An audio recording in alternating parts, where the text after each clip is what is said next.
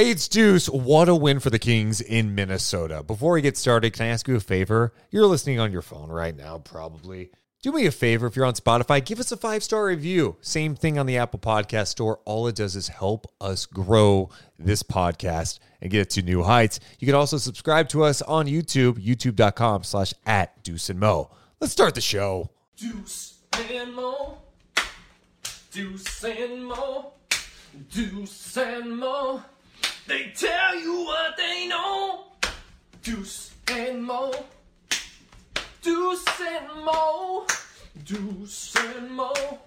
The podcast that you know. Welcome into the Deuce and Mo podcast, recording this on a Friday night after the Sacramento Kings playing their second game in a row without De'Aaron Fox in a game after getting smacked around by the Denver Nuggets. We're in Minnesota tonight to take on the team with the best record in the Western Conference. A team that coming into tonight was 22-6 on the home floor, number one in almost every major defensive category. How were the Kings able to do anything against them? How? Oh, it was a total team effort. They played physical. They played tough without De'Aaron Fox. Got some help when Anthony Edwards left the game at halftime due to personal reasons, but this game ended up going to overtime. Sabonis fouls out with 3:58 to go in the overtime session, but Malik Monk takes over. He had 39 points, 35 in the second half in overtime, and the Kings win for the second time this year in Minnesota, 124-120. This podcast is presented by our friends over at Northwest Exteriors. Check out northwestexteriors.com. I'm Deuce Mason. That's Morgan Reagan. How you doing on this Friday night? Fantastic. I always say this. I love Friday Night Hoops. I don't know. Even though, it's like we work tomorrow. We have a Stockton Kings game tomorrow that we will be calling. We work tomorrow. But there's something about Friday night that makes me feel like, yeah, weekend started. And then when you get a win on a Friday night, it just feels a little bit bigger. And tonight, it even felt bigger because De'Aaron Fox was not playing in this game. And it's always like, how can you rally around and find a way to get a win? I believe in this team. I believe in them being a good enough team. They're well coached, all the things, and they showed that tonight. It was just a big-time win from this group, and it sounds like this Kings team had to be real honest with each other after that loss to Denver. Malik Monk telling Chris Biederman of the Sacramento Bee that they had a players-only meeting, kind of calling each other out, saying they have to be better, that they have to play more physical. They can't be allowing these crazy runs that we've seen in games. And did they respond tonight in such a big way? The Kings made a change to the starting lineup. A game after starting Davion Mitchell, they started Keon Ellis, and that group got off to a hot start in the first quarter to set the tone for Sacramento. Kings led 15-2. Now Minnesota, of course, got back in the game, but the Kings, after one, led 30-22. They did a fantastic job defensively, holding Minnesota 38% shooting. And it got started because how they were doing it defensively. Yeah. I mean, one, having that 30-point first quarter for the Sacramento Kings, it looked fantastic. But it's exactly what you said. The way that they were locked in on the defensive end. They were contesting shots for Minnesota. They were pushing them out of the paint.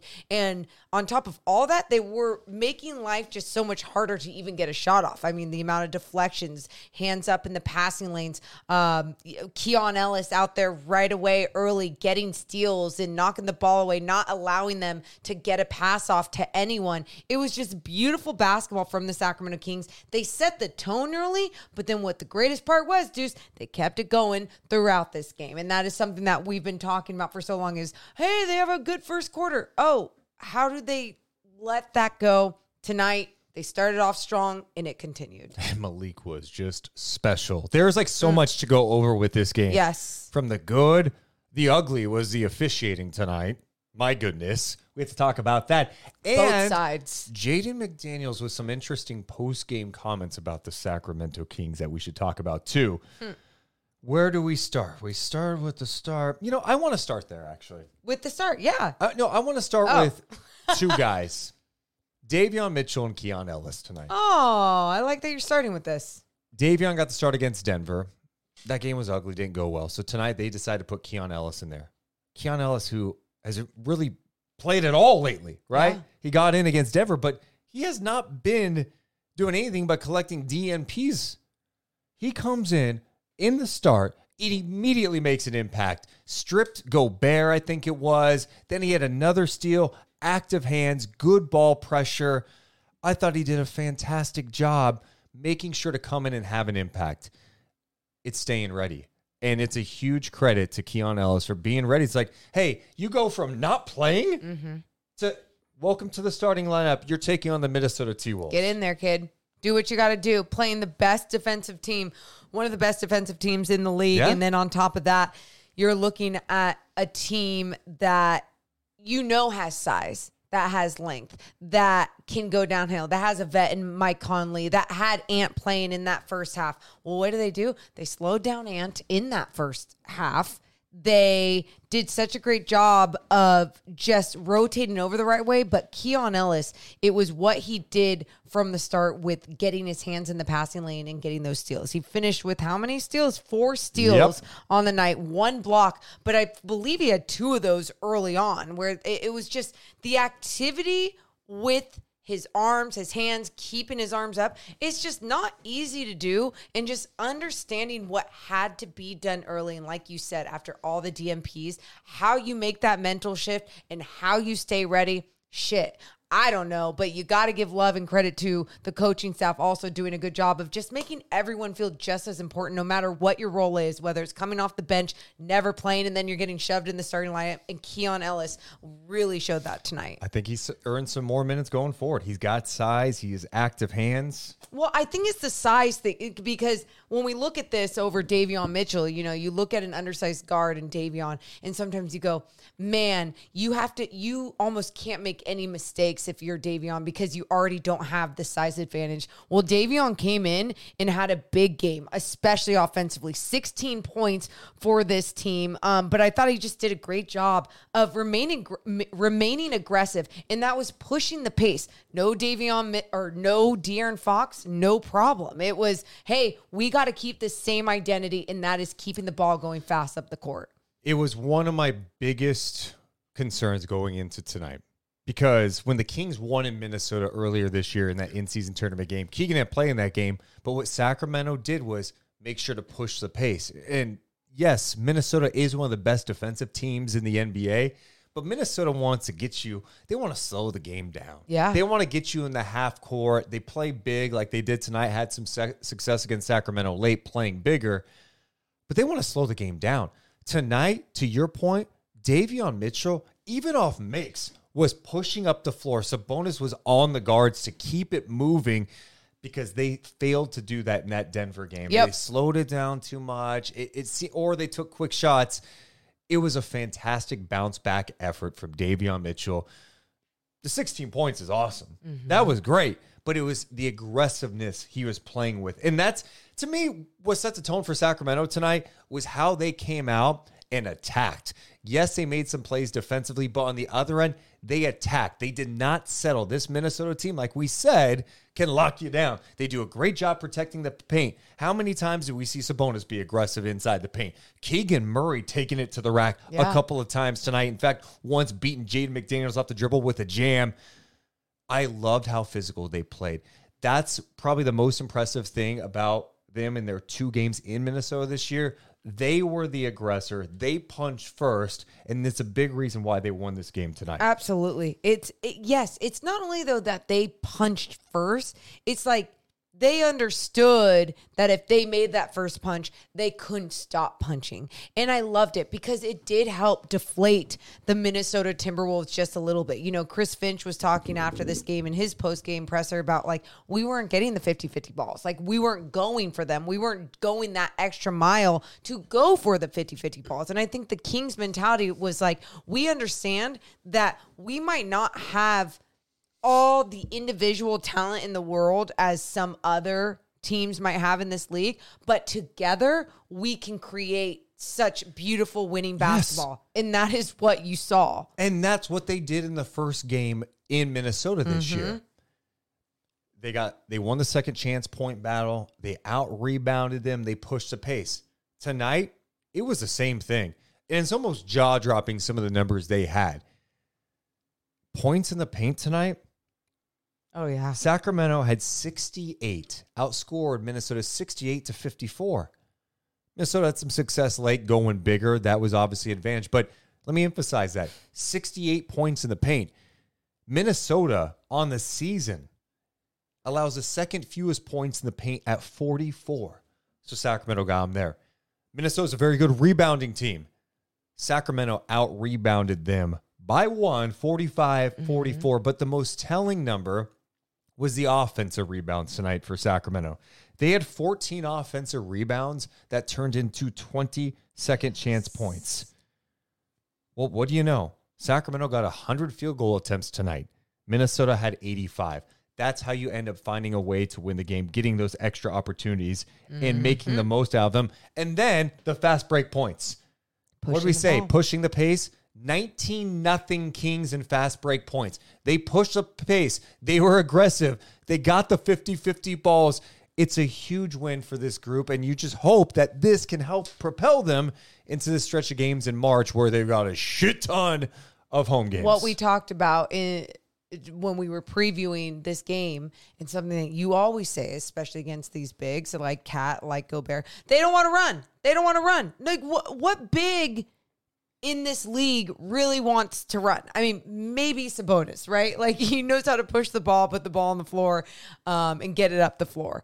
But when you look at it defensively, even, like, bigs don't want to get back and run. And if you just run on them and don't give them any other choice, it's going to screw with them and their game. And, you saw a few times it felt like they mixed up things that they were doing defensively. And when they had the Kings in that half-court set, it was they were making the Kings play their game at what they do best. And what they do best is play defense in the half court. Loved what I saw from the Kings. Agreed. This was just a big-time win. After the game, Malik Monk said it was a statement win. Do you agree with it being a statement win for this group? I think if that's how they feel, then sure. Because I don't know. Here's my theory on that. I thought there was a few wins that were statement wins throughout the year that would take this turn to being more consistent. Now, not to say we haven't seen some really good basketball. Kings were 6-6 throughout the month of February, but that ended up being the worst record for a Western Conference team that is in the playoff race, right? So you look at some of those better teams in the West and you go, oh shit, they had one of the worst records out, just 500. So if they feel like this is a statement win and they feel like their players only meeting leading into this game and what this game against the number one team in the West could lead to for the last 23, I'm down for it. Yeah, I'm not going to call it a statement win. They can call it that. But to me, I think most people who watch the Kings on a regular basis are going, okay, love tonight. Love tonight.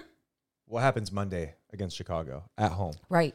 Like, what are you going to bring that level of defensive focus and intensity when you're not on the road? Like, you were pointing out some numbers today on the pregame. Sacramento is 11th coming in tonight, 11th in defensive rating on the road. They're 26 at home. If the Kings play defense, engage like they did tonight, just compete. There's still breakdowns tonight, obviously, right? Like, Naz Reid got it going. McDaniels got it going. But if you hustle, you're getting offensive rebound, second chance points. The Golden One Center is going to be going crazy. Crazy. And that alone, I mean, you talk about home court advantage and what that can do for you with just having that energy, the crowd, all those things. Sure, can be a momentum shifter if you are someone that believes in momentum, whatever. But even so, you think about these guys having so many more home games at the end of this season and what that can do for their bodies, what that can do for their mental health, just being in their own beds, being in their own hometown, all those different things. It will hopefully make a difference with how they compete. But I think defensively, when you look at why they're better on the road than they are at home, they got to flick the switch, figure it the hell out, and get that going on their home floor. Sacramento is now 34-25 on the season. We mentioned Malik Monk, Morgan. We should spend a little more time talking about Malik. 39 points for Malik Monk tonight. 39. 35 of those came in the second half in overtime. Yeah. What stood out to you about what he was able to do? Special. I mean, just special what he was doing. And we know Malik Monk is capable of doing this, but I think the best part about it was that there was no De'Aaron Fox. And we talked about this with Keegan Murray the other night. It's, hey, just because there's no De'Aaron Fox doesn't mean that you need to be De'Aaron Fox. It just means you need to still do what you do best with this team in this role, but even be a little bit more aggressive with it, right? And I think what Malik Monk was doing as soon as Keegan Murray was getting denied, Keegan Murray going off early on, we'll talk about him, but he was getting denied. They were making sure that Keegan wasn't even getting the basketball. So Malik's like, all right, it's my turn. And he wasn't my turn, I'm thirsty. It was my turn. I got to get this shit done for my team. And that's exactly, like, I felt like his focus and that mentality that he had, it was his teammates believed in him too. It's like they wanted to get him the basketball. They wanted him to do special things. And you started seeing that from beyond the arc when he was making some of these huge threes and then getting into the paint and having some of those mid-range shots, some of those floaters, and just creating for others. It was just beautiful from him and his confidence, obviously. I loved how he played tonight. Man, that shot he took at the end of the fourth quarter, though. If we're there, we can talk about it. Well, let's talk about it because there's so much good, and Right. especially in the overtime session with Malik. So it's 115, 16.9 to go. Kings have the ball. Kings put the ball in Monk's hands. Of course, in a normal game where De'Aaron Fox is playing, that ball's in his hands, right? He's going to create something. I was just really surprised at what they decided to do. It wasn't a ton of action. Malik ends up taking a tough 3-ball, and then it goes out of bounds, with 2.9 to go. Minnesota had a chance to win it with a cat 3 off the mark. The game goes to overtime. I'm just very curious about what the thought process was in that Kings huddle. Like, you could say, hey, set a screen for him. Look, they may blitz it.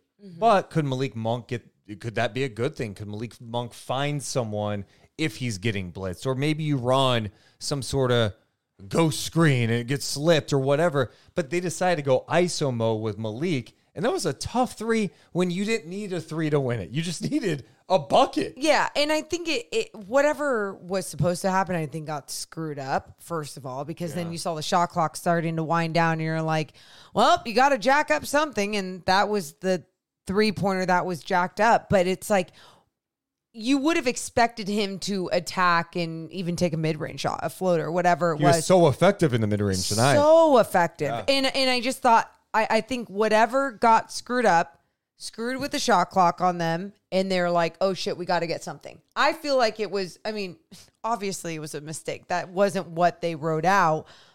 Hopefully, I'm assuming that. But yeah, so he got what he got, and it was really, really depressing in that moment. I was really afraid what was going to happen with 2.9 left? I think 2.9 left. Yeah. And you're going, oh no, this is so much time. What kind of look are they going to get? Well, Minnesota doesn't get a good look at all. And the game goes to overtime. So now we're in the overtime session. Now it's going to be interesting to see how everything unfolds because you got a lot of players in foul trouble. Cat had 5 fouls. Gobert had 5 fouls. Sabonis had 5 fouls. Who's going out? Well, Sabonis fouls out with 3:58 to go. The Kings are down 1 at the time. What is going through your mind when Sabonis fouls out of this game? They done. I thought the same thing.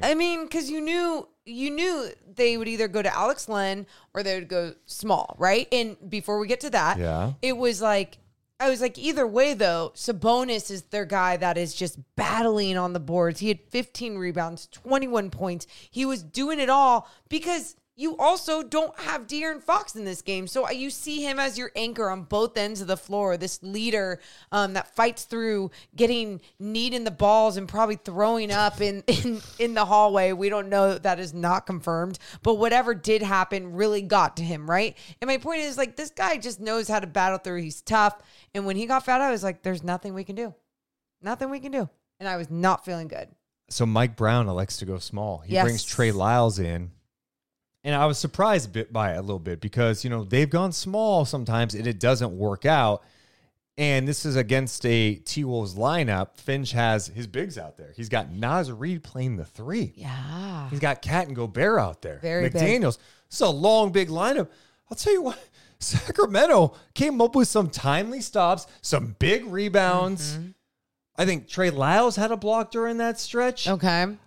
So impressed with how they played against that bigger lineup. And I don't know if some of it was just luck, whatever, but man, I just thought they competed out there. They understood the mission. I was so concerned about the rebounding. Well, they got the rebounds. How about Kevin Huerter with a massive offensive rebound? Dude. I look at Herter's night tonight. He had 2 offensive rebounds, but that one he had late in the game and he fired it to the corner. Monk hit a 3 in overtime. I mean, huge.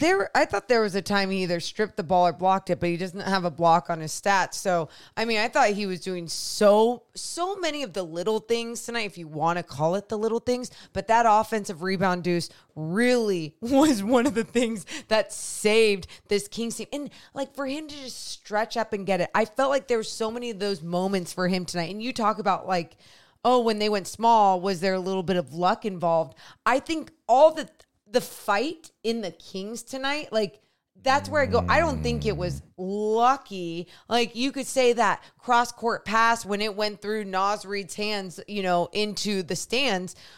Sure. Shitty pass ended up being a turnover for the Minnesota Timberwolves. I think that was after Malik Monk's 2 missed free throws. Yes. God, there's so much to go over with so this they game. they were saved there at the end with that mistake by the T-Wolves, but I feel like a lot of it was because of the pressure that the Kings were putting on. They were not letting up, and that small group was making sure that they were doing everything they can. Like there was a different type of determination tonight. And again, from everybody. And who knows if it was from the communication within like a players only meeting and stuff. And obviously, players only, we weren't there. Obviously. And I know Chris Biederman he wrote that he filed a story for the B about the players only meeting. I'm waiting to see once it's updated. But, if that's what kind of sparked them today, I'm glad. Because I think if there's one criticism that has been talked about with this group, even Mike Brown's mentioned it, is that this team at times is just not vocal enough with each other. Well, if they are vocal, they communicate with one another, but I feel like the communication style is very like they process things and go back and maybe can communicate it later in the locker room, where that shit sometimes just has to be said on the floor, like in a constructive manner. Like sometimes you see Sabonis do it and you see people get in like little arguments and you go, is that constructive? And I go, you know what I like about it though? It's being said. It's being verbalized right there. And yes, you're right. I don't think we see enough of that. So, it's one thing for Mike Brown and the coaches to be ripping guys. We've seen Mike Brown getting to lay into guys this year. Herter recently. He's calling early timeouts sometimes, getting on guys. But you want to see that type of accountability, them hold each other accountable. Yeah. And whatever was said, whatever it was just a challenge or like a rah inspiration, like we got to bring it. They have to understand the moment. This is March 1st now. This is like, we don't have a lot of time with like, oh man, tough loss tonight. We got to bounce back. 5 through 10 in the West is jammed right now. The Warriors are starting to play some really good basketball right now. They're just 2 games behind Sacramento. The Kings are still just a game out of the 5th spot, but that's how fragile everything is. And these games coming up, especially the schedule that lies ahead, you got to lock in. So it sounds like, based on the reports, that like these players really emphasize the physicality and not folding and allowing like 28-4 runs. Yeah. And I thought tonight they took some punches. Runs are going to happen in the NBA. Minnesota went on a run. They went on a run to start the 4th quarter. Sacramento didn't fold tonight. No. They kept battling. They competed their asses off. They won without their 2 best players on the floor in overtime. What a fun finish. And by the way, I would love to get into this. They controlled what they could control, because Deuce, I will say this, you and I are very much pro officiating. And the reason why, I think calling a lot of NBA G League games, we get to see the development of a lot of officials throughout the G League that end up even in the NBA. And there's this part of me that just like humanizes the shit out of them. But when you're at a certain level of your profession and you're supposed to be great and you're not even good and you're just shit, tonight was shit with this officiating crew. And I'm just being completely honest. It was on both sides. For the T-Wolves, for the Kings. There was times where, like, they would miss Gobert wrapping Sabonis and someone would have a line drive. And it was like, why aren't you going to call that? And then the next call down, Gobert would barely touch Sabonis, and they're calling, his first 2 fouls on, like, breathing on Sabonis. And I'm like, okay, I kind of like that. But I don't, because I don't want that to be the game. I want them to be able to play basketball.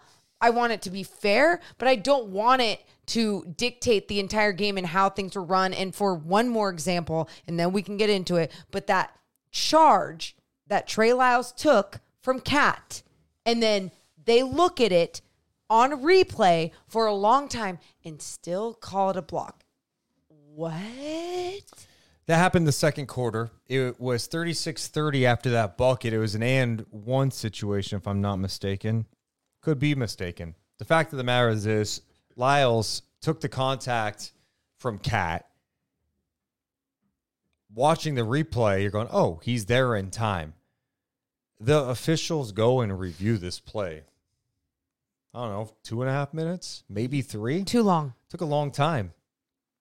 They come back and say that Trey Lyles' torso was leaning, and so the call stands. Look, Morgan. A knee was coming into his torso. A knee. This league needs to figure some things out, because this officiating this season and the last 2 is not good. And there's many reasons for it. The game is more spaced out than ever. It's harder to officiate. Mm-hmm. These guys are very clever with it. But the rules are so favored toward offense, it's absurd. Trey Lyles took an incredible charge tonight. He should be rewarded with that. That's an offensive foul. Yes. And to go back, watch that for 2.5 minutes and come up with some bullshit. He was leaning a little left. A knee was coming into him, and then it was a lean. Like, it literally was like he took the contact of a knee and then Cat's body flying into him. When you have your feet set, and it's such a fundamental charge that Trey Lyles was taking out of the restricted area, all the things. You're exactly right, Deuce. That should be rewarded for sacrificing your body and making a defensive play that is deemed the right way to play the game. The Kings were called for 29 fouls tonight. Minnesota was called for 22. And there were just a lot of ticky-tack things. There were ticky-tack calls, but then there were like glaring omissions on both sides. One that I'll remember is when Gobert had HB on him and like swung and hooked him with the elbow, dunked. And of course, Gobert's acting like he dunked on Victor or something. It's like, okay, I mean, you cleared space. You literally, HB took an elbow to the chest. Yeah. Just really tough moments in this game for the officials. Yeah. And even in that moment, too, like you mentioned that, I've seen Domas do that. I've seen him called for it, and I've seen him not called for it. And there's going to be the missed calls. But in this specific play, too, it was only Gobert and HB, like, in the middle of the paint. And so there was no one around to even be blocking someone's view of it or anything like that. And there was just some ridiculous moments like that where, look, I get it. It's going to be difficult at times, but when an entire game is officiated like that, it's a little bit frustrating going forward. Especially too, Deuce, sometimes I look at some of those, like the charge that Trey Lyles took, and I even said to you, I was like, if Draymond's taking that, they're calling that for Draymond. They don't want to feel the heat of it, They want to reward him, a name in the NBA. And those biases sometimes are there in this league. And I get that. Like, social media and stuff wasn't around back in the day for these officials to feel connections with some of these players. And I think it's just different now. Cat had the knee to Sabonis, as you mentioned, to the testicles. Sent Sabonis to the ground. I don't know how he got up from that, by the way. Like, I would have been on the ground for 5 minutes. The guy gets up, kind of hunched over. I was like, did he go throw up in the back? But I'm going, I saw Keegan multiple times last year when he was attacking the basket and had his knee up and made contact. They call a foul on him. On Keegan. And I'm like, what? How, Sabonis can't get that one? He can't get that call? And then Cat, I don't know why his leg kicked back weird and he got connected with Trey Lyles' face at one point. I mean, just so many weird moments in this game from the officiating standpoint. I actually had that listed as my ugly tonight. We've gone over some of the good. There's more good to go over. Yeah. The bad tonight, this free throw shooting. I mean. Oh, that was the bad. We went good to ugly. Now we're going to go to bad. I like this. Yeah, it was bad. I mean, and we're talking about bad at crucial times. You're like, they're all big, right? They all count. It's like, yes. But we've seen games where the Kings have a chance to put a team away and they don't make free throws down the stretch. We saw this again in this game. We're talking about an overtime. Malik Monk goes to the line when the Kings are up 3. It's 123-100. You're feeling pretty good about things, right? We're approaching the final minute overtime. Great attack, gets fouled, misses both. Okay, then luckily Cat throws an awful pass to Naz Reid, who can't corral it, goes out of bounds. Cat was looking at him like, how'd you not catch it? I'm like, well, it was 7 feet above Naz Reid's head. But okay. Anyway, then next possession, 123-120, Herter misses. It looked like the ball could have been the cylinder, whatever. It wasn't. Yeah. Naz Reid misses a 3. Then Trey Lyles has a chance at the free throw line to put the Kings up 5, right? He misses 1 of 2. So the Kings end up winning 124-120. But on the night, 13 of 24 at the free throw line, 54%. Sabonis was 6 of 10. Hey. Monk was 2 of 4. Lyles 1 of 2. Barnes 0 for 2. Minnesota, on the other end, they shot 75%. They were 24 of 32 at the free throw line. The free throw shooting's been awful all year. They're last in the NBA in free throw shooting. This is one of my biggest concerns with this team. What?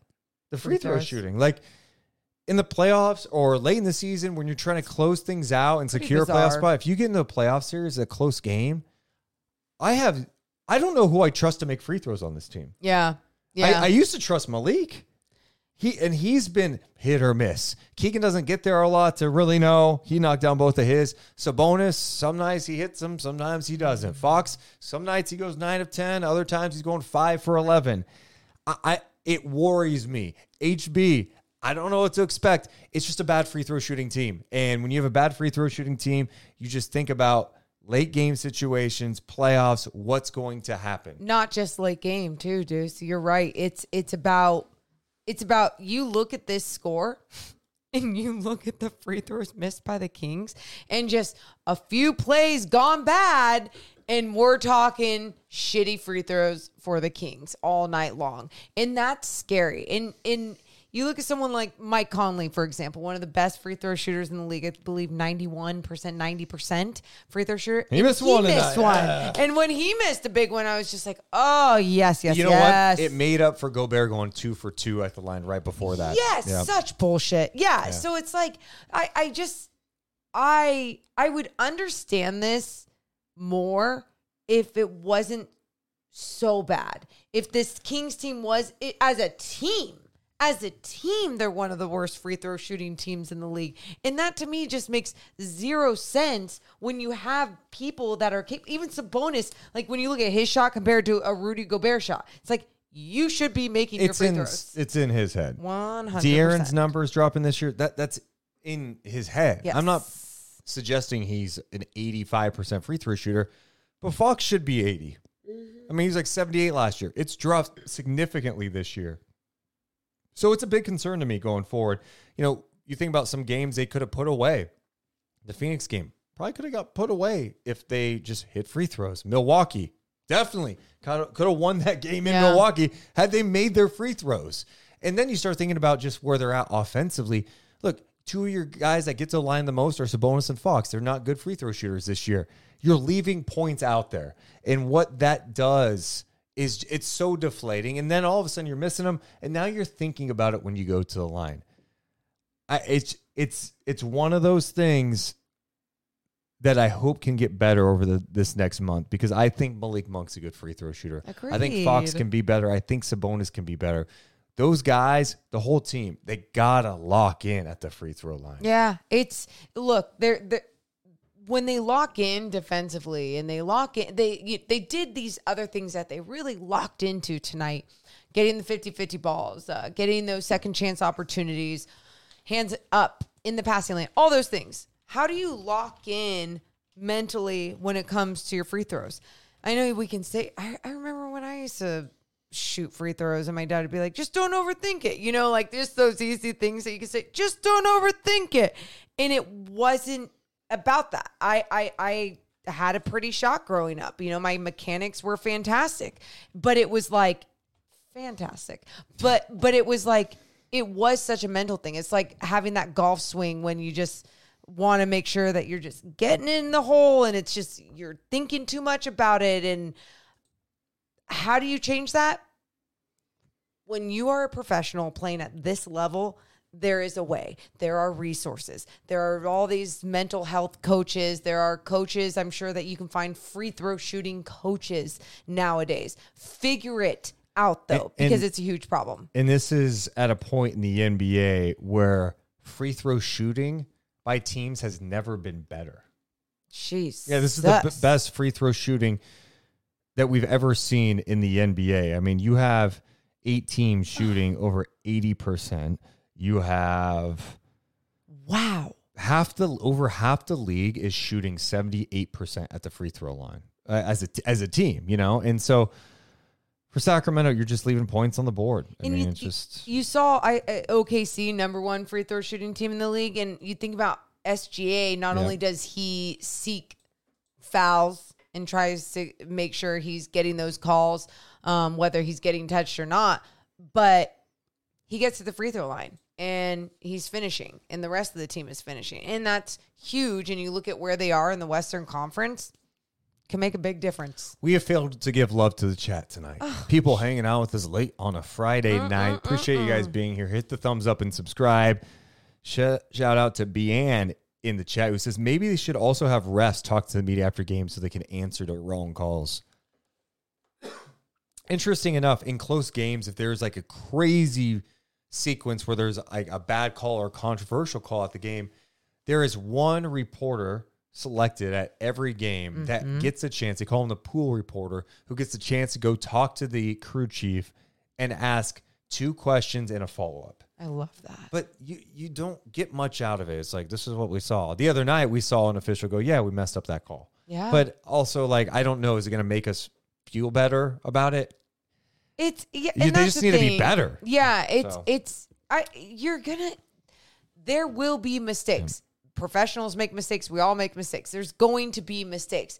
It's just that when it truly has such an impact on the entire game, even if it doesn't have an impact on who won or who lost, but it has more of an impact on the flow of the game, the entertaining elements of the game. All those things matter too with just the product and where the NBA wants to go. Wallace in the chat says, after my friend Fernando met you, a Brazilian fan said they wanted to follow the Kings and you guys more. You are famous around here. Shout out to Brazil. Yeah, dude, I didn't talk about this the other night because I think it was after Kings lost, right? It was to Miami. Yeah, it was the Miami game they lost. I met a fan named Fernando.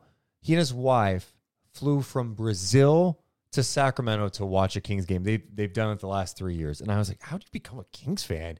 And he said he fell in love with those early 2000s teams. He loved Peja. I just thought it was cool, and he's still a Kings fan. So shout out to Brazilian Kings fans. Yeah, hell yeah. Thanks, everybody. Yes. Let's see. A lot of people talking about the free throws as well. We've got a lot more to go over. I've got some more good from tonight that I want to talk about.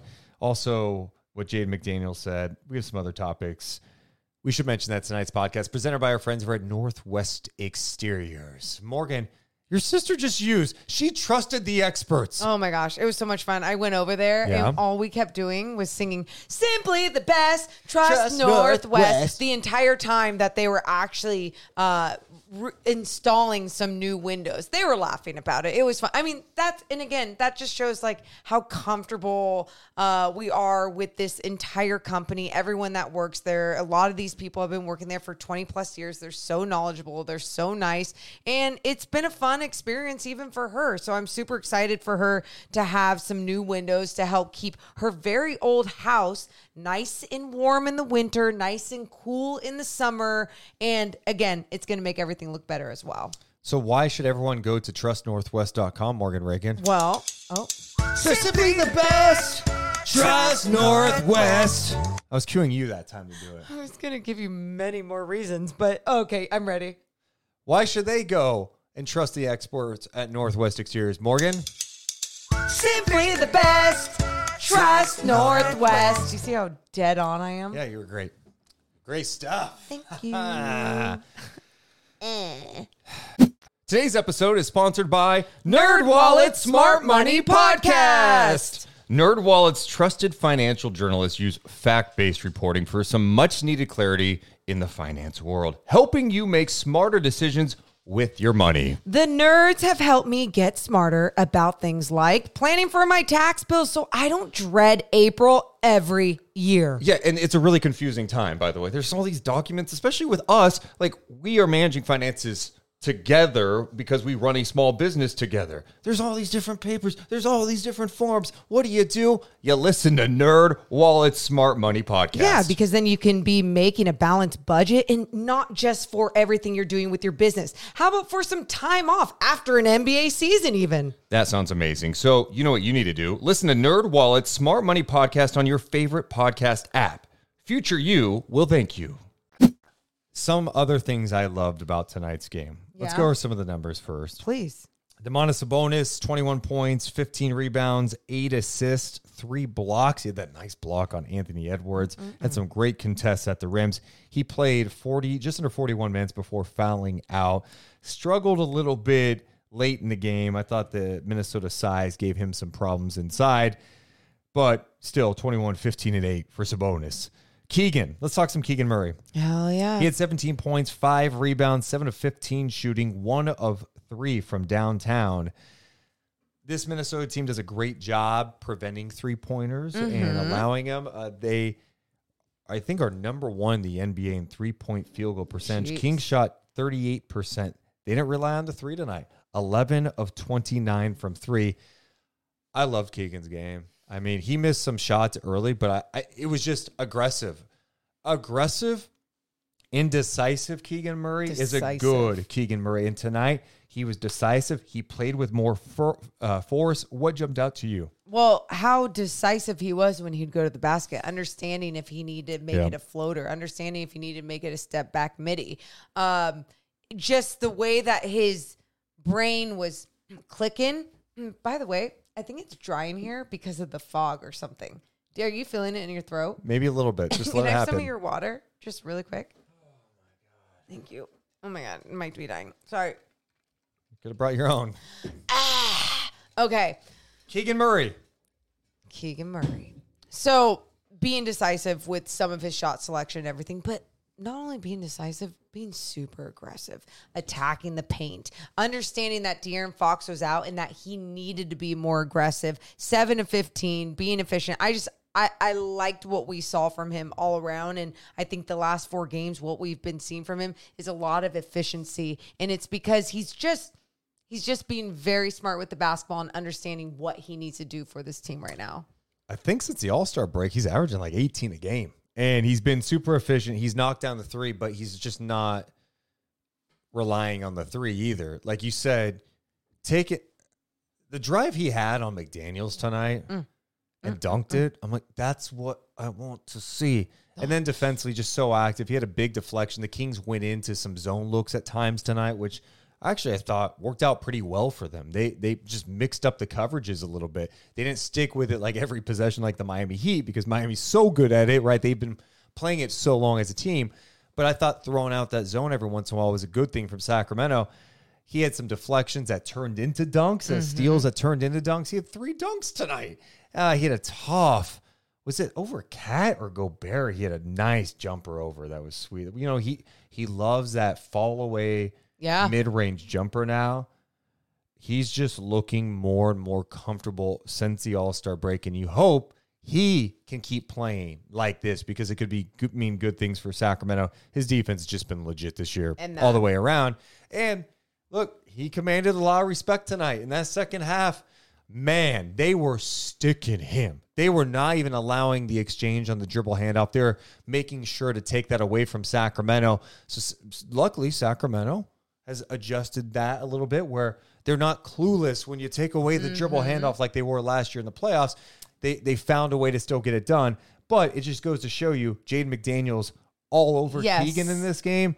Shows you he was having a big impact. Someone in the chat said, great game by Keegs, but I wish Mike Brown would use him more at the end besides having him in the corner. And that's the thing, though. It's not that he wanted to just sit in the corner. He was being denied the basketball. He was being defended so well where you go, okay, but get your ass open. I completely agree with you. Yeah. And that's where I think certain, like Mike Brown and certain, there should have been certain situations where they were trying to get him open, whether it was off a better screen. I know there was a lot of switching going on with the Minnesota Timberwolves, whether it was just getting him the ball up top in the corner so then he could have a nice DHO situation with Sabonis or whoever else was in at that time. I guess that's the one thing is late in the game, it was heavy Malik Monk, especially once Sabonis fouled out. It was Malik Monk time. And, you know, you've got that smaller lineup, so you're going 5 out. But yeah, I'm with you. I think the evolution is, okay, in these situations where Fox is not out, I mean, these situations you hope aren't going to come up often. Yeah. Right? Where you're playing late game situations without Fox and Sabonis on the floor. But I think you got to be prepared for it. Yes. You know, and being prepared for it is like, hey, it worked tonight. Malik Monk got in his bag and did his thing. He attacked him, got switches, hit tough shots, attacked, hit threes. He's never going to be scared at the moment.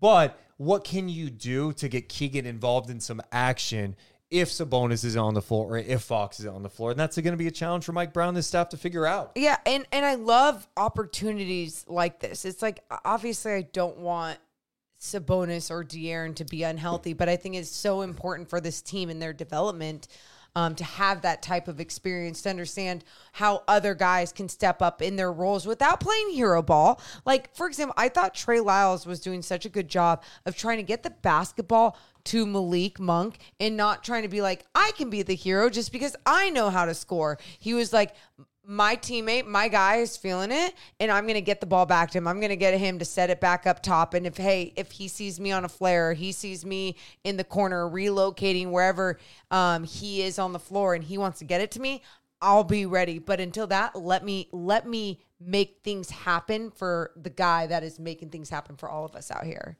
Someone in the chat was just bringing up Keegan Murray's home numbers versus road numbers. Okay. At home, Keegan Murray is averaging 18.5 points a game, almost 6 rebounds, 1.6 assists. He's shooting 50% from the field and 44% from 3. On the road, 12.4 points a game. The shooting drops from 50.8 to 42.9. The three-point shooting drops from 44 to 29.8. Ooh-wee, what's up with that? What's up with that? What's up with that? I thought you were going to put some different words with it. I don't know. I have no idea. I mean, it kind of goes to like the free throw shooting, right? I don't know. I don't know the answer to that. I can't act like, oh, home court advantage or anything of that nature. I don't know. Yeah. Do you have an answer? I don't. Okay, It's interesting. Now, the last couple of road games, he's been playing well. So maybe this is just, I don't know, is that just weirdness? I have zero idea. Someone in the chat was just saying maybe it's the chant. Great You don't point. get the Keegan Murray chant. So home court advantage. They just put like an earpiece in Keegan Murray, and every time he scores, someone hits a button and goes, Keegan Murray. It's, oh, okay, I got the confidence Just, I need. Amps up. That's hilarious. Yeah. That is so funny. But that is a weird split. Like, that's a pretty dramatic to go 44% from three at home and 29% on the road. Huh. That's insane. But Yeah. anyway, he was really good tonight. I just loved how he played. And it's been good since the All-Star break to see him kind of bounce out of this slump. And you hope that he can keep trending upward for Sacramento this month. Keon Ellis, 7 assists. You mentioned the 4 steals. That's a career high. Davion Mitchell, 16 points, 7 of 8 shooting tonight. Love it. That was big time Love stuff.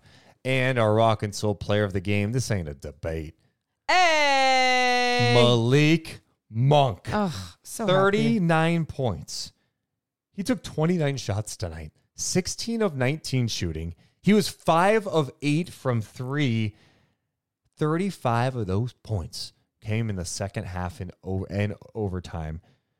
What's wild about it is he only played 33 minutes tonight. I know. The guy had 39 points in 33 minutes. He wasn't really good in the first half. I was gonna he say was that. struggling with his shot. What a performance by Malik. I mean, how about some of the shots he hit in the fourth quarter? Yeah. And in overtime. Yeah.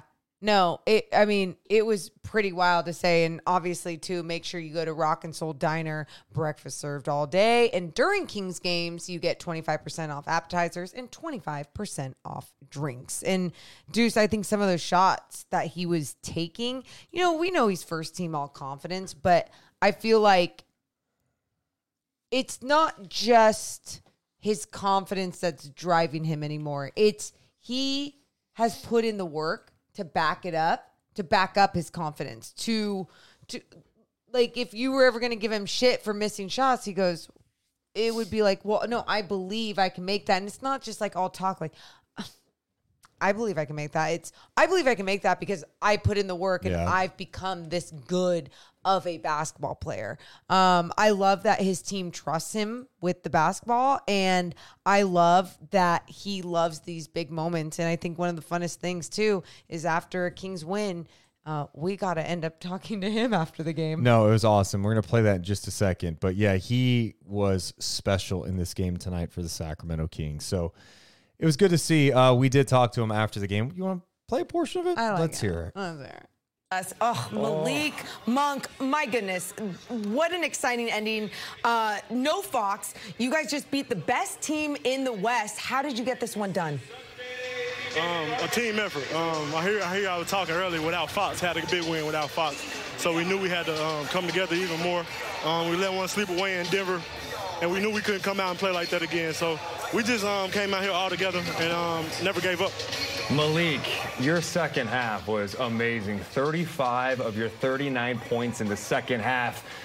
You missed a 3 at the end of the fourth. You missed a couple of free throws, but you guys were able to come up big. What worked well for you in that second half? I was scared to get 40, though, man. I missed the free throws.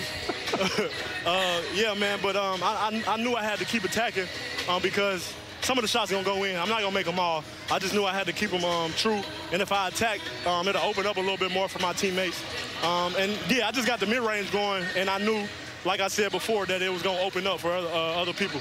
You talked about this being just a complete team win, and you think about the guys sitting out like De'Aaron Fox, but then you have someone like Keon Ellis starting this game, and then Davion Mitchell steps up. What is the mentality going into a game like this?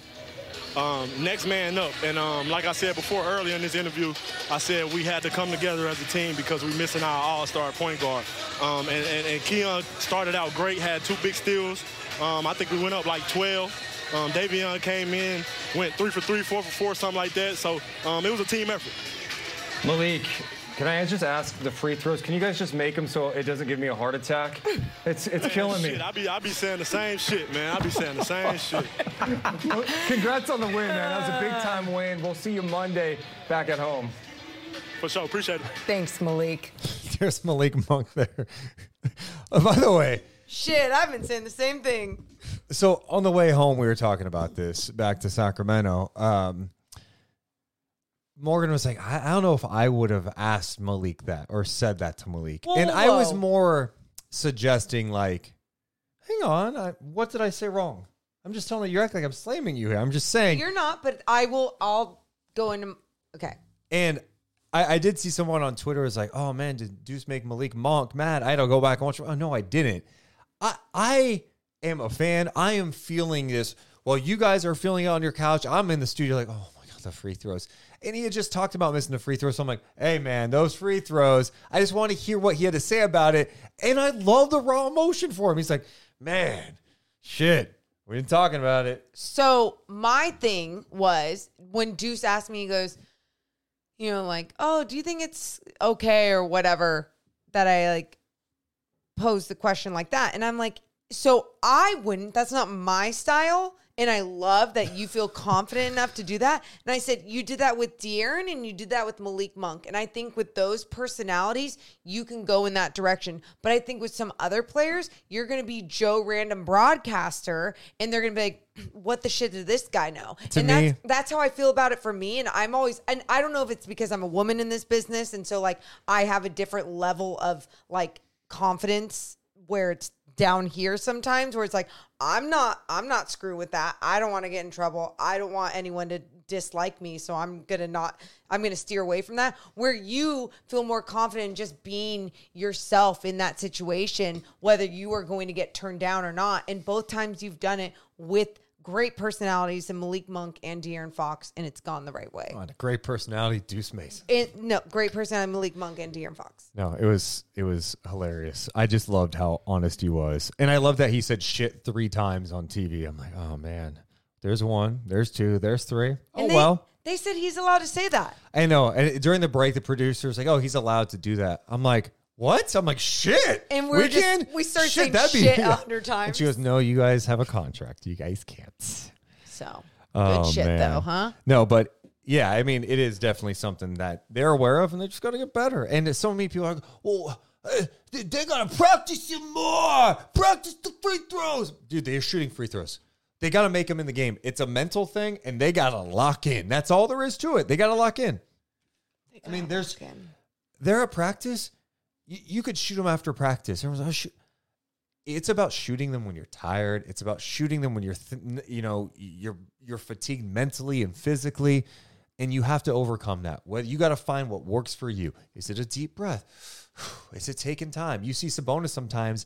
He takes a real deep breath before his free throws. He's like, and he's locked in. De'Aaron sometimes goes a little too fast at the line. Sometimes it slows down at work. Sometimes it doesn't. I don't know. Everyone's got a different thing. They just got to figure it out. Different mentalities at the line. Make sure to hit the thumbs up. Make sure you're subscribed as well. Some other numbers, because we talked about Keegan. We talk about Malik Monk and what he was able to do tonight. Just a special thing.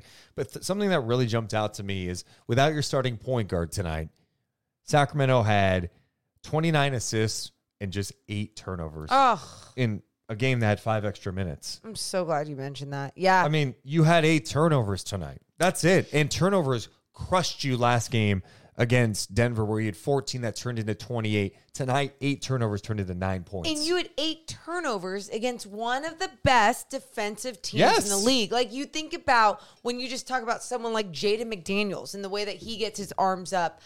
You think about the bigs in the middle, Gobert and Cat, and the way that they get their arms up, and you're trying to, like, get a spray 3 or get a pass around somebody. They were able to make the right passes. They were super focused on making the right passes, making the right move, not leaving their feet before thinking. And yeah, I thought the Kings were focused in that category as well. Brendan in the chest says it's a good style to play against the Minnesota T-Wolves. Stress their bigs with off-ball movement and pin downs, take them out of position of rebound. Yeah, they did a fantastic job in getting into your early offense, right? Pushing the pace and getting into those actions. So not only are they in action when they get on the other side, it's early. They got to run back. Oh, God, I got to get back on defense. And then you're getting them away from the basket, putting them in vulnerable positions.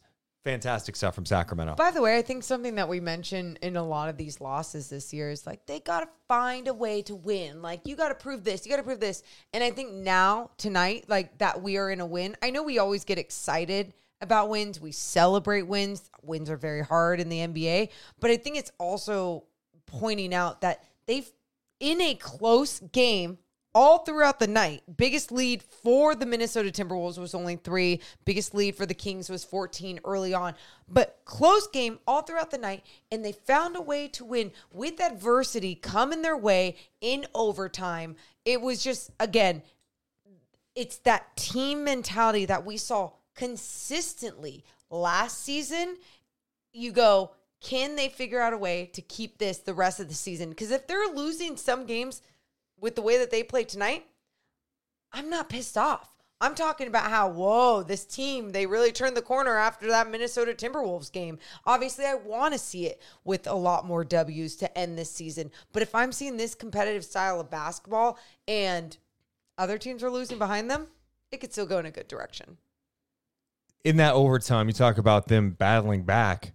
They got down 3 with 2:51 to go. Cat makes both free throws. It's 120 to 117 with under 3 to play, and Sabonis is not out there. Then Monk comes down, hits a 3. On the other end, Naz Reid goes up for a layup blocked by Trey Lyles. Then in transition, Kevin Huerter, I thought he had a good look for a 3, passed up the first one to take another one, missed it. Gobert misses, then there's a timeout. Gobert misses a layup. Monk misses a jump shot. And then McDaniels draws a foul. Monk draws a foul. That's when he misses both free throws. Brutal.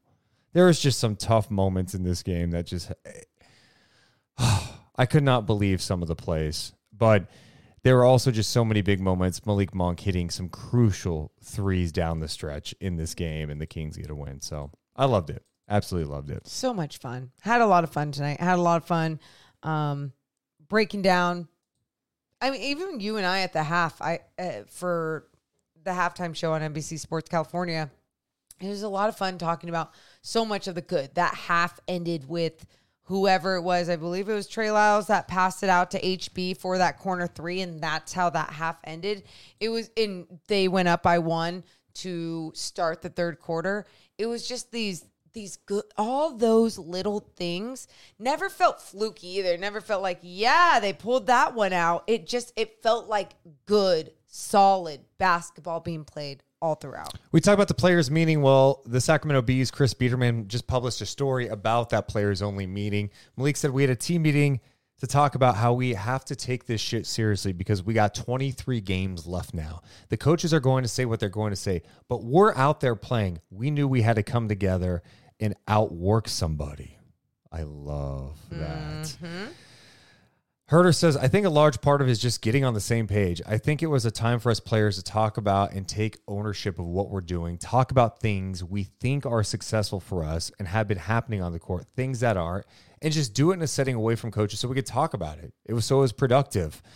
Davion Mitchell said, we were saying that we just have to come together. We just can't lay down when teams go on runs. We can't put our heads down when we're not scoring the ball. We just got to play harder. Wow. Again, they can be honest with each other. Talking about the difference between this year and last year, Huerter says, I think externally it feels different. Last year, we were the darling of the NBA. Anything we did, everybody was loving it. It was positive. This year, with expectations and the West being better, we're kind of in a similar spot record-wise, but it just feels different. We're grinding, scratching, and clawing every game, and we need to. It feels like there's a lot of times this year when we've had big wins, and this feels like a big win right now. Kind of tells you how the season has gone. We're needing every one. And you know why else they probably felt that way is because they played good basketball against the number 1 team in the West without their star player in De'Aaron Fox. I mean, you got to be proud of that. You got to do. We always talk about how hard it is to win in the NBA, and you have to make sure to soak in these moments. Let's hear what Mike Brown had to say post-game. Let's hear a little Mike Brown. This is what he said post-game in Minnesota. For us on the road, especially coming off the loss in Denver and even back to Miami. And you know, I've talked about our identity, well, beginning of the year quite a bit. You know, we want to play fast, we want to play physical, and we want to play together. You know, and I thought tonight we did a good job of playing fast. We had 19 fast break points, which was really good against this team. But I thought our level of physicality really showed tonight. we were extremely physical on both in both halves, and one way to show it was there were 11 50-50 balls out there, and we came up with 8 of them. You hear that? Yeah. 11 50-50 balls, and they come up with 8 of them? And that's what they did in that first game against Minnesota in Minnesota. And I love that Chris Finch was talking about how the Minnesota Timberwolves didn't come up with those 50-50 balls. Even with their big lineup. For us, that's huge. We were trying to put bodies on bodies all night. We had 6 stops in a row in overtime to end the game. Wow. We weren't efficient from the free throw line, obviously, and we haven't been efficient from the free throw line throughout the course of the year, so we have to have a level of physicality in order to win games, because we're not going to be able to score 125 points every game. And our guys brought it tonight. A lot of different guys did. I thought Davion was really good defensively. He was great for us offensively. We told him to be aggressive, and he was aggressive. We even called his number a couple of times in some play sets. Nice. I thought HB was good defensively. Cat is a hard cover, and he's got HB by about 5 inches, and so he was really good with his level of physicality. You talk about Keon. Keon's level of physicality was really good. He was the defensive player of the game when he came in. And then, just other things that stood out. They had 0 fast break points, and our transition defense against Denver was something that we addressed after the game because it wasn't good. So for our guys to come out here and do what they did in transition, just a great job defensively in transition. Like I said, we got out. We had 19. We always talk about crash zone. We had multiple guys in the crash zone that attacked the glass and came up with second possessions, and we had 20 second chance points versus a much bigger team tonight, which was huge for us with the 14 offensive rebounds. Domas was fantastic, with the 21, 15, and 8. He was great for us all night. And then obviously Malik, with Fox out, we needed to generate points from somebody. And so for Malik to score 39 points in the overtime game for us was huge. He was just fantastic offensively for us, especially down the stretch. And speaking on Malik a little bit, I mean, what's it like for you as a coach when you have a guy who can cook like that and sort of make your life easier to where you're not necessarily having to manufacture offense maybe in the typical ways you would? It's huge. The great teams always have, 2 or 3 guys like that where sometimes you don't have to call a play. You just say, here's the ball, go make a play for yourself or for your teammates. And Malik did that. And especially with Fox out down the stretch, we needed somebody to stand up for us, and Malik was the guy that did. And the guys talked about having a players-only meeting in Denver yesterday. Just how do you view that as a coach? How gratifying is it for you to see guys take ownership and then come out with an effort after that meeting like they had tonight? I freaking love it.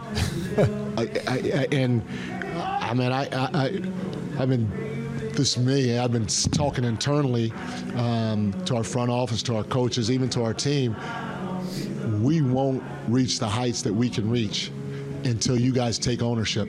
As a head coach, you could push and carry the group only so far. There's got to be a point in time to where it comes from within, and they talk to one another and they hold each other accountable, and they take ownership in whatever the heck is going on in front of them. And so for them to have that for the first time, man, I actually went out and had a drink last night. It was partly because of that. Hell yeah, Mike Brown. Very happy to hear his team talked it out, and that's exactly what I was just saying.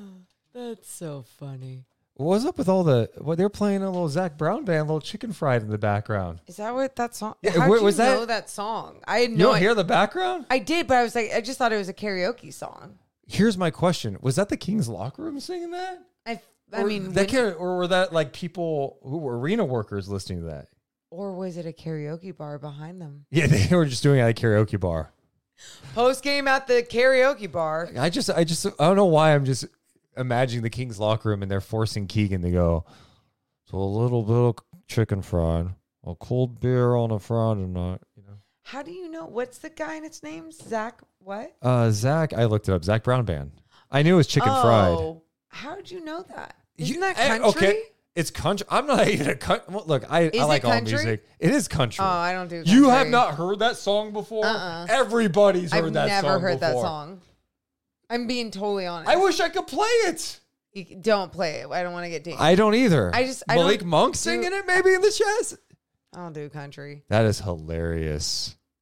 Dude, I love that shit. All right, going back to what Mike Brown said. God, Mike Brown is saying a lot of what we said at the beginning of the podcast. Always talking about the same shit.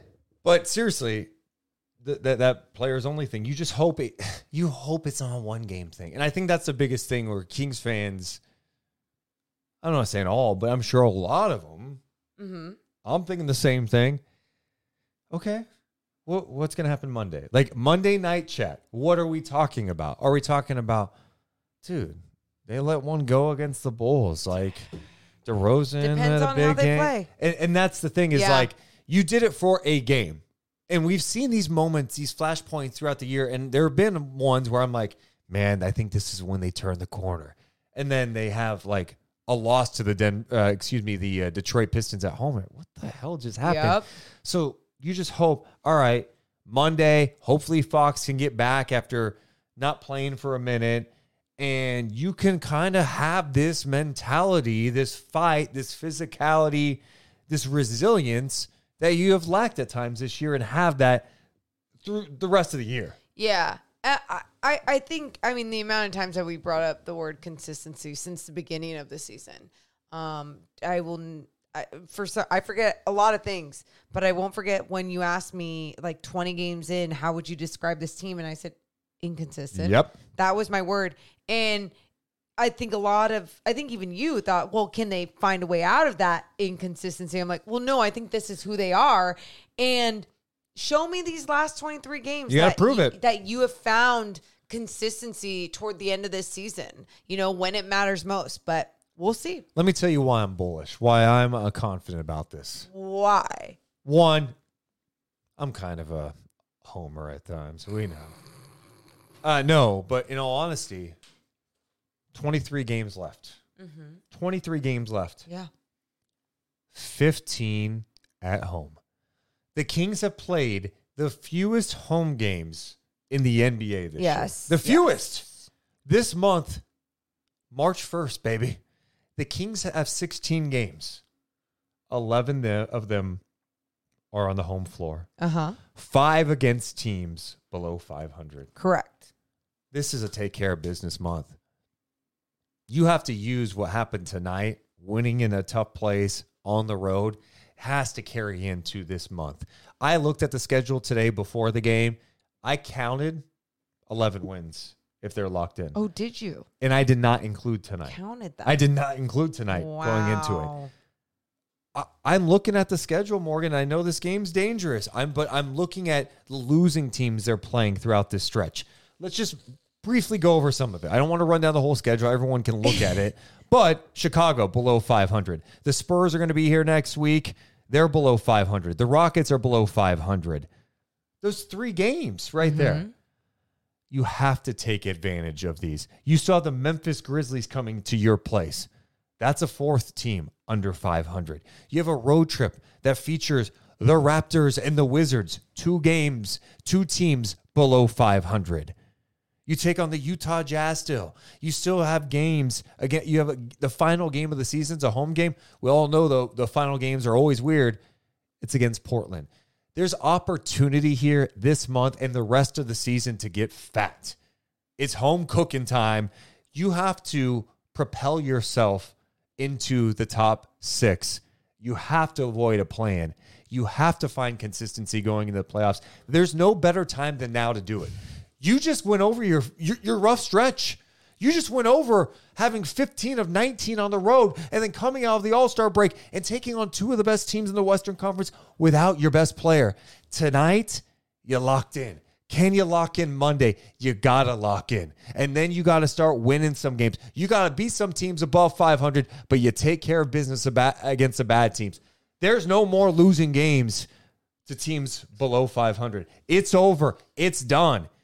People want to freak out about the roller coaster ride of the standings. They're in 10th. They're in 7th. You know what? They've got a magical opportunity. Their schedule looks nice. Take advantage. All right, now cut that. And Mike, you play that for the players in the locker room before next game. Good. With dramatic, yes, inspirational music underneath. Yes. Thank you. Was that good for them, you think? Yeah, I thought you could have been, like, you didn't really blink a lot during it. I don't blink when I'm serious. Yeah, no, I could tell. You were just like, I'm there. But maybe you were looking into the souls of every That's what I was doing. Oh, well, I hope you're all brainwashed. Let's get to one quote from tonight, Morgan Reagan, that I failed to get to that I've been talking about. Jaden McDaniels. Oh, shit, yeah. Jaden McDaniels, really good player, has played some great defense on Fox this year and in the past. He had a good game tonight, too. 26 points, 9 for 11, 5 of 7 from 3. Really benefit from how the Kings were defending, trying to deal with Cat at times. Season high, 26 points. Yeah, he had 20 in Sacramento in the last game, too. He did not play in the first matchup in Minnesota. Here's what he had to say after the game. He said, talking about the Kings, quote, I really don't worry about them when they come here. I feel confident we could beat them 4 times in a row if we had to play them. I mean, so he's talking about, like, in the playoffs, right? Yeah. That's what he's, obviously stating. We could beat them 4 times in a row? He's talking about getting out the brooms? Yeah, no, he is, which is very surprising because, I mean, look, you look at tonight's game, and I know Ant only played in that first half, but even in that first half, he was 2 for 11. He did get to the free throw line. I was going to say there was the pressure was on. I'm not going to act like he was being stopped, but the pressure was on. It was there. You saw that not only it could happen, it ended up being a win for the Sacramento Kings. So to have that confidence, I mean, I guess he should have that confidence, but to say it out loud is interesting. I gotta be honest, I think it's very interesting. It's one thing to like feel that way. You want your guys to have that confidence. You want them to be fired up. I just, I don't know if you say it publicly. Now, in all fairness, he was asked after the game talking about the challenges of defending a team like Sacramento, and here's what he had to say. I mean, Sabonis, he be setting good screens, I would say, so to just, continue to fight through them and then transition. I mean, they like to get out, before we even turn our heads, so we just had a little struggle getting back defensively, so. That was one of my favorite things he said. They were getting out and running. They like to go before we even turn our heads. That's a great thing. Oh, here's the exact quote. This is the audio of him saying that about the Kings. Okay. Like that for you guys? Nah, I really don't worry about them when they come here. I feel pretty confident we could beat them 4 times in a row if we had to play them. So we just throw this one to the side, really. He feels confident. You know what's funny? He's not saying, doesn't seem like he's talking shit. It sounds like he really feels that confident in it, which is surprising because you lost to them twice this year. Yeah. It's, if anything, I feel confident in this matchup more so. Well, and in 2 of the games, your team didn't look like themselves. Like the Kings were the aggressors. The Kings were doing it. Yeah. Just very interesting. Yeah. No, and I'm not acting like it. I mean, it's not crazy to have that level of confidence. I do think it's pretty interesting to say after that game. To say it publicly. Noted. Is my point. No. It is noted, dude. Hey, Minnesota, I'll say this. You've had a great year. They're 42-18. Yeah. They were 42-40 last year. They went all 40. Just, you haven't done anything quite yet, is my point. And so doing chirping like that, all right, we'll see. And maybe, chirping, he's just confident in his team. Fine. But give a little win hey tonight. Kings are going to love seeing that quote, you know? That should fire you up a little bit, no? I mean, I dig it. Especially after like they lose, and that's the quote that is being put out there. Love it. Noted. They are an interesting team too, and their defense when it's engaged and locked in, man, especially in the half court, it is nasty. Gobert's been a menace this year. Ants, I think, taking big time strides. McDaniels, Alexander Walker plays some good defense. Chris Finch is a great coach. He's a great coach, but you can sense, and I heard a little bit tonight, and we've heard it in other games, especially after that game they lost at home to Charlotte when Cat had 60 plus. I think there's frustration at times with kind of their focus offensively, where it doesn't feel like they're all connected.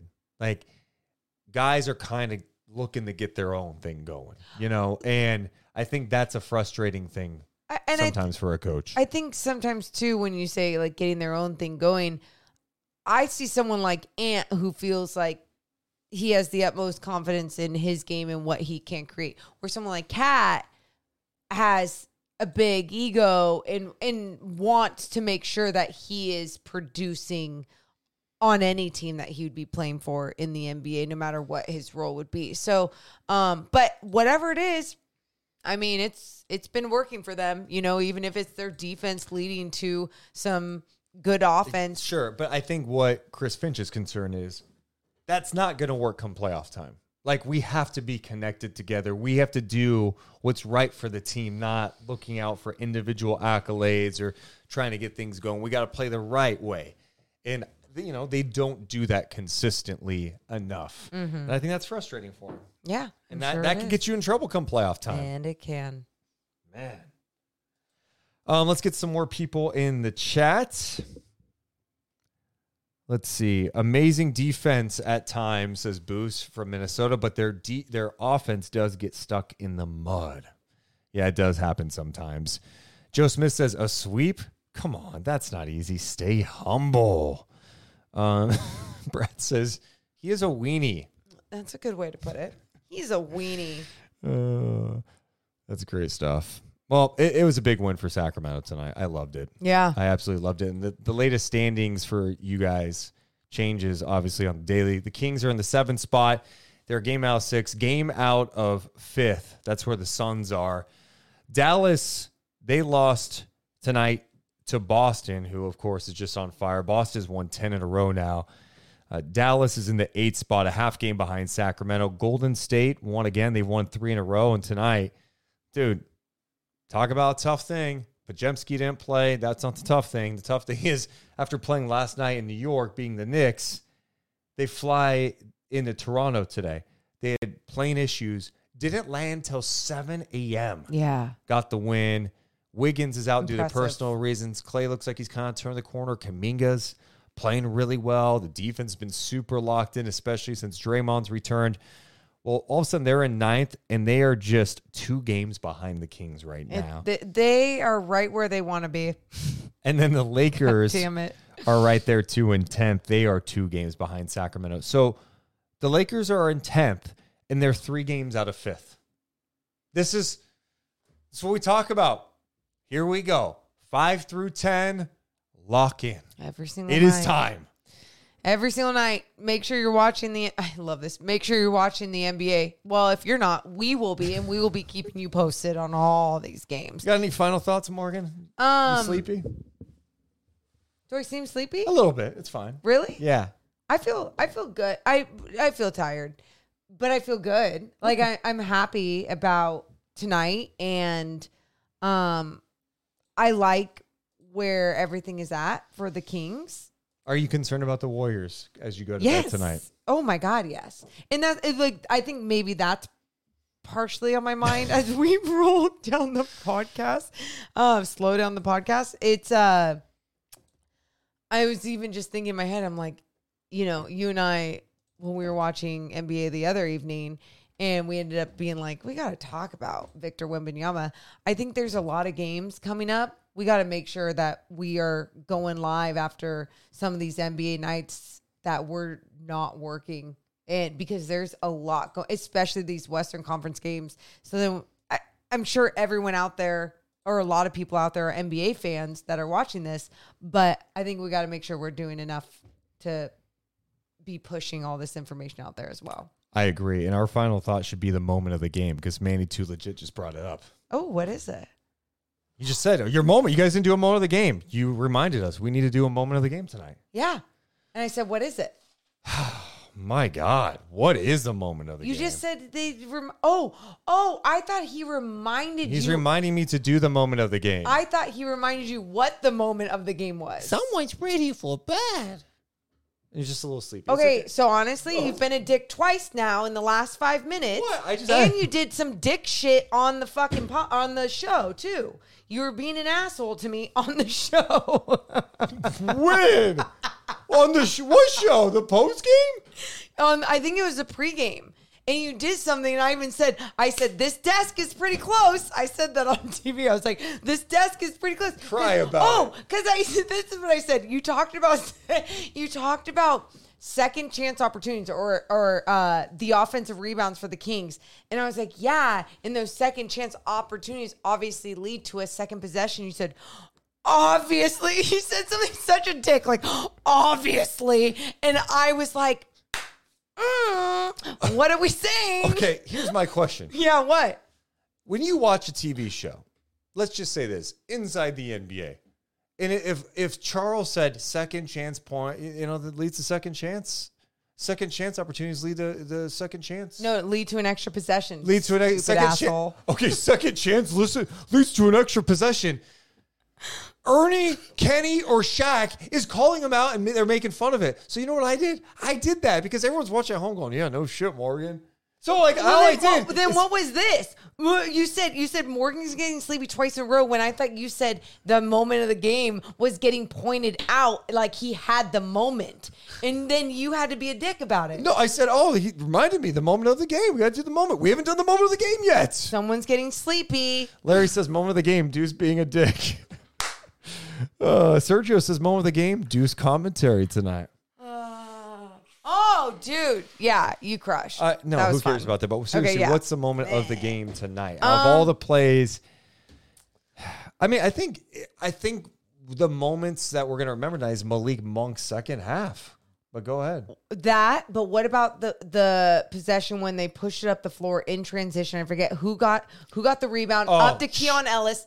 Oh, he's shushing me. It was great. It was a great contest by Sabonis. Yes. Keegan threw it out to Keon Ellis. Keon Ellis lob to Kevin Huerter. Did you ever expect me to be talking about a lob to Kevin Huerter? No. And it was beautiful. And even Deuce goes, dude, was the ball dribbled? Did anyone put the ball on the floor in that moment? And I was like, I don't know. It happened so fast. And all I know is that Kevin Huerter got the alley-oop. And I love that everyone was in sync together in transition. Let's hear how G-Man called that play. Conley working on the left side of the floor. Spins the pass to Reed. Drives it aggressively right. Ball deflected by Keegan Murray. It's grabbed by Keon Ellis. Keon races, sets up the alley-oop. Malik Monk on the delivery. Scores the two. And it's back to a two-possession advantage. Maybe that was the wrong one. Wasn't it? Maybe that was the wrong one. I was like waiting for it. I was like, is it going to go longer? Keon threw an alley-oop to Malik too, I guess. I don't know why I'm not remembering that game. Okay, that was the highlight. Anyway, you guys remember that play, right? Keon, alley-oop, no dribbling. That was the moment. Keon threw an alley-oop to Kevin Huerter. I'm not mistaken. You told me it was Keon, and I remember asking you, was it Keon? I just remember it was to Kevin Huerter. Yeah. Kevin Huerter only had one. Yes, obviously. That's what I'm saying. It just wasn't that highlight. That is so great. Shout out to G-Man.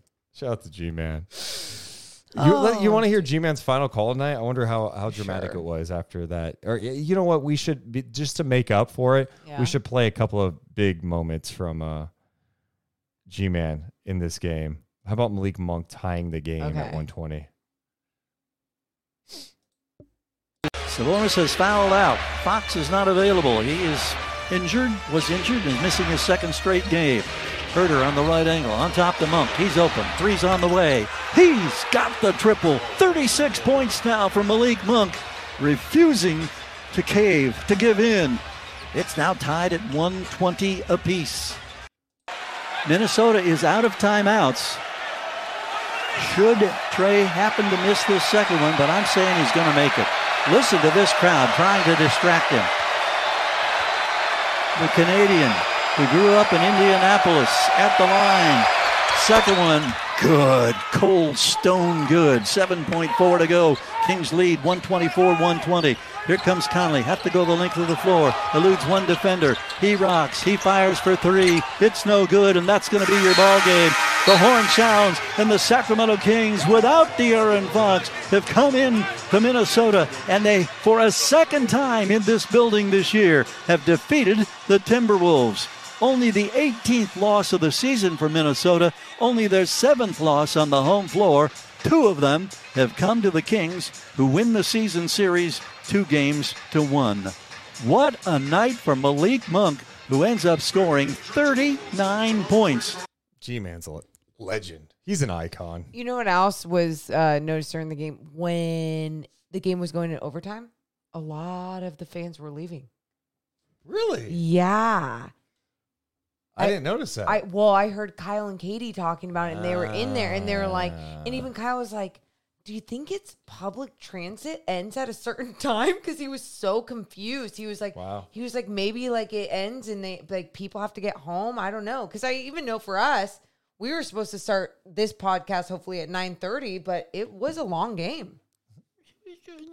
Wait, there's no crying there. I was just saying like it was. I'm talking about the Minnesota fans. They gotta well, go that home. yeah, that's weird. That's weird. I do think we should do one more thing. How about Keegan Murray with G-Man? I hear a little Keegan Sure. with him. Let's hear what Keegan Murray had to say with G-Man. Keegan Murray has just slipped on a headset down below us. And Keegs, I know you don't express a lot of visible emotion. What's churning around inside your bones right now? I think it was just a gutsy win. Obviously, we were down Fox, and we just needed to put a game together. I felt like we competed all 4 quarters, and that's what you have to do in this league, so it's a good win. This game ended up having 25 lead changes, and there were so many opportunities for each of these clubs to get a little separation and make it stand up. But the Kings tonight, I don't have a number on steals, deflections, etc., but how important was this defensive stance tonight, and how similar was it to the win in L.A. against the Clippers a week ago? We just had to be the aggressor on defense. I feel like the last 2 games, we were kind of on our heels defensively. So when we're the aggressors, I feel like we're one of the best teams in this league, and that shows beating the best team in the West. In talking about the defensive intensity and the effort, I know that there was an extremely long video session yesterday before flying to Minnesota. How significant do you think that was in determining the style of play and the outcome tonight? I think the biggest thing was we just talked as players. Everyone spoke up. We all talked about what we needed to do different, what we've had success in the past and things like that. And we're all bought in. So regardless of our bad losses the last couple of games, we're all bought in right now. That's certainly welcome news to hear. How about your pal Malik Monk tonight? Yeah, he was great. He just kept being aggressive. I think he started out the game a little cold, but you know him. He's always going to be aggressive, always be confident. When he missed those 2 free throws, my stomach did a little double flip. I don't know about you and your teammates, but then it was Trey misses the first one of a pair, and the nerves were really on edge, but you found a way. Yeah, for sure. I mean, you have to. Not everything's going to be perfect, so we found a way to win, and that's all that matters. Keegan, thank you so much for the insights once again. Yep, take care. I love that. There's Keegan Murray with the G-Man. 2 awesome personalities. I loved what Keegan said about the players only thing. I mean, they're very open about this. Like, yeah, no, we had some things to talk about. Because I don't think it wasn't meant for like, we have issues, we have to have a players only meeting. It was, hey, like we got to figure this out. So let's come together and do something that is productive. And what's productive is communicating the right way. And sometimes it's communicating the right way with the people you're battling out there with. I think March 1st could be an important day when we look back at things of this season. Happy birthday, Chris Webber. Happy 51st birthday, Chris Webber. My guy. The legend. Here, You're trying to do a smile. That's not great. But seriously. Why? Remember this date. Okay. This could be the TP. The turning point. I was going to actually say that. What do you think? Can I wait and see? If we get to the end of the season, the Kings are in the fifth spot because they had an awesome stretch at home Then to end the season. March 1st is a holiday. This is the turning point. This was the moment it turned. The Kings don't lose again. Ever. Chris Webber's birthday forever will be the turning point. Amazing. But this was in a leap year, but still. Man. So fun. Well, it was so much fun hanging out with you guys tonight. Somebody tired? Dude, do you understand? I know when you're ready to rap. I sense it. It's not often this year. It hasn't happened, but you're feeling it a little bit. It's been a busy stretch, and I could tell.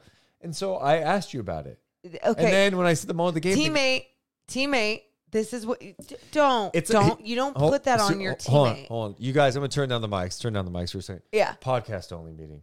Yeah. Okay. No, I have to call you out on your shit sometimes. Okay. And you're being a little tired. No, I'm so glad that we can have a podcast only meeting and that no one's listening right now. Yeah. And so I can tell you that you blaming me publicly and saying that I'm tired when I'm not, and just because maybe my makeup was done shitty tonight is kind of bullshit. You have bags under your eyes that I think we gotta wrap this up. You're one of the ugliest people inside and out that I've ever met. Look, I'm trying to make this productive. I'm just looking out for you. You need Same. rest. And so I just hope that you hold yourself accountable and realize your issues. We gotta wrap this up so we can end the show so they can hear 100 because you're tired, right? I'm not tired. I'm gonna turn the mics back up. Wait, but I can. We're back. Hi. Sorry about that, guys. We just had to talk real fast. Hopefully real you guys don't mind fast. that at all.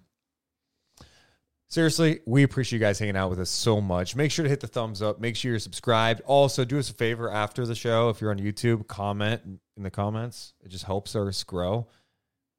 We want to keep growing. We're going to do Kings and NBA content all the time. We appreciate you guys so much. We love you guys. Yeah. But we gots to go. We saw all your comments throughout the night. Thank you guys so much. Rest in peace, John. Sending so much love to him or his family and friends. So thank you all for being here. See ya.